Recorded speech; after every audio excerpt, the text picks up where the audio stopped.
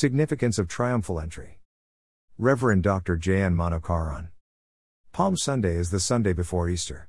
It is the day that Lord Jesus Christ entered Jerusalem through East Gate in a jubilant procession.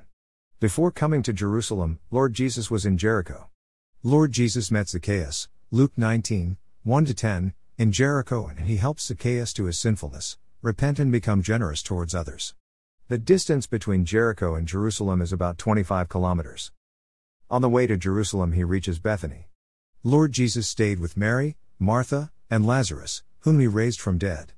Hence, the popularity of Lord Jesus Christ had risen, so was their expectation to have freedom from oppressive Romans. There are 7 important things to learn from the sequence of the events. Preparation. Lord Jesus Christ is the Lamb of God who takes away the sin of the world. John 1:29, God in His mercy was showing the nation of Israel that Lord Jesus was His only Son. There were at least 2 aspects of preparation that revealed a discerning Jew that He was the Messiah. First, Mary anoints Lord Jesus Christ with an expensive perfume. Matthew 26, 6-13, while there were others who were criticizing that act as waste, Lord approved it. Lord Jesus knew of His sacrifice and death and hence told, in pouring this ointment on my body, she has done it to prepare me for burial. Matthew 26:12, disciples who were again and again hearing His words about His suffering and sacrifice should have discerned it. Second, Lord sent 2 people to bring a colt/donkey. Go into the village in front of you, where on entering you will find a colt tied, on which no one has ever yet sat. Untie it and bring it here. If anyone asks you, why are you untying it? You shall say this, the Lord has need of it.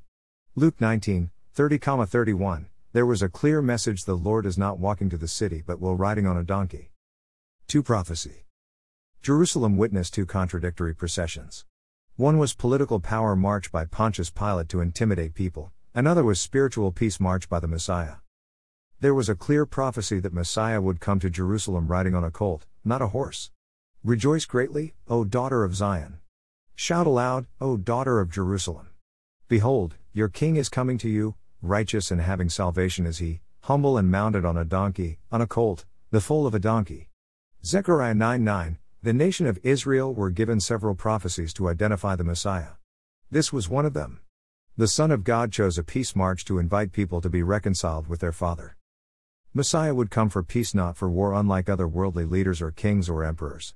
In fact, on the very same day or before, Pontius Pilate would have marched into the city on his chariot and horses. Governors who ruled from Caesarea reached Jerusalem during Passover and other festivals to root out and rule out any riot or resistance or rebellion. That march would show the strength and power of Roman Empire to intimidate the people in Jerusalem. 3. Procession. What was destination of the procession of Lord Jesus Christ, temple? Or throne? The people must have thought it was a political procession. Since there were a huge crowd of people thronging Jerusalem from all directions, the procession mingled with the Passover celebrities coming into the city. Certainly, some people were eagerly expecting Lord to storm Antonia Fortress and take the throne of David. However, Lord Jesus knew it was a spiritual procession towards temple and not toward Antonia Fortress to defeat Romans. 4. Praises. In fact, Jewish people gathered around him sent a nonverbal message.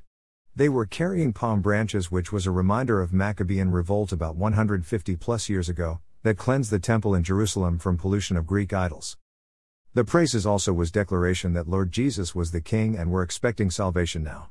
The praises were to receive an earthly kingdom, which was a misconception about the Messiah.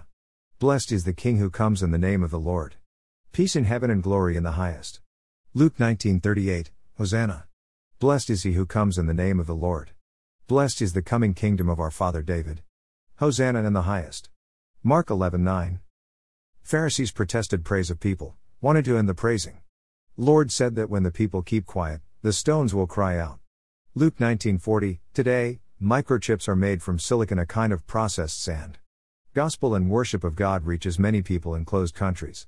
Yes, stones and sands are crying out. Pain and agony. Jesus wept over Jerusalem. People who were praising must have wondered why he wept. Instead of rejoicing with the people, Lord Jesus wept. Sadly and strangely, they did not understand his heart concern, agony and burden. Though there was a crowd that was singing praises, the nation of Israel, especially the city of Jerusalem, did not have discernment to identify Lord Jesus as the Messiah. There was lack of understanding about the Messiah. The Israelite were looking for an earthly kingdom, without understanding the eternal kingdom. Hence, they lacked faith and obviously lacked repentance too. Luke 19:41-44, they were religious, but not spiritual. Why prayer or robbery? The crowd expected their Messiah to march to the fortress Antonia and snatch the seat of power throne of David from Romans. However, the procession took the direction of the temple. The people in the crowd were disappointed, disheartened and disillusioned. Surely, many would have stopped following the procession. Then the Lord entered the temple.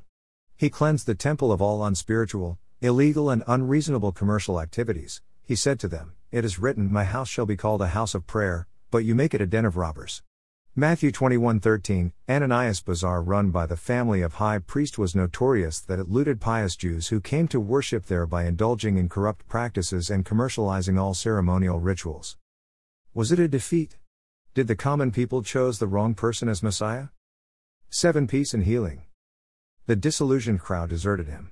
Instead of ransacking the Roman military headquarters in Antonia fortress, drove out all who sold and bought in the temple, and he overturned the tables of the money changers and the seats of those who sold pigeons. He overturned. Matthew 21:12, there was no violence. The people involving in business in the temple premises ran in all directions. Then there was a surprise. Then came the needy people to Lord Jesus Christ. And the blind and the lame came to him in the temple, and he healed them. Matthew 21:14. Interestingly, when all grown-up disappeared, there were children in the temple, the children crying out in the temple, "Hosanna to the Son of David." Matthew 21:15. Return to Bethany. Lord took a final look at the temple and decided to return. And he entered Jerusalem and went into the temple. And when he had looked around at everything, as it was already late, he went out to Bethany with the 12. Mark 11:11, yes, Lord had to return the borrowed animal and go and rest before his suffering and sacrifice. Challenge questions. 1. Preparation, are we prepared to face death and eternity? 2. Prophecy, do we understand meaning of the Word of God? 3. Procession, where is our life procession leading us to? Spirituality or worldly power and possessions? 4. Praises, do we worship and proclaim our Savior? Or microchips have taken over? 5. Pain and agony, do I understand God's burden for lost? 6. Prayer or robbery? How is my prayer? Pure or prosperity seeking? 7. Peace and healing, do I enjoy intimate fellowship, peace and healing like children?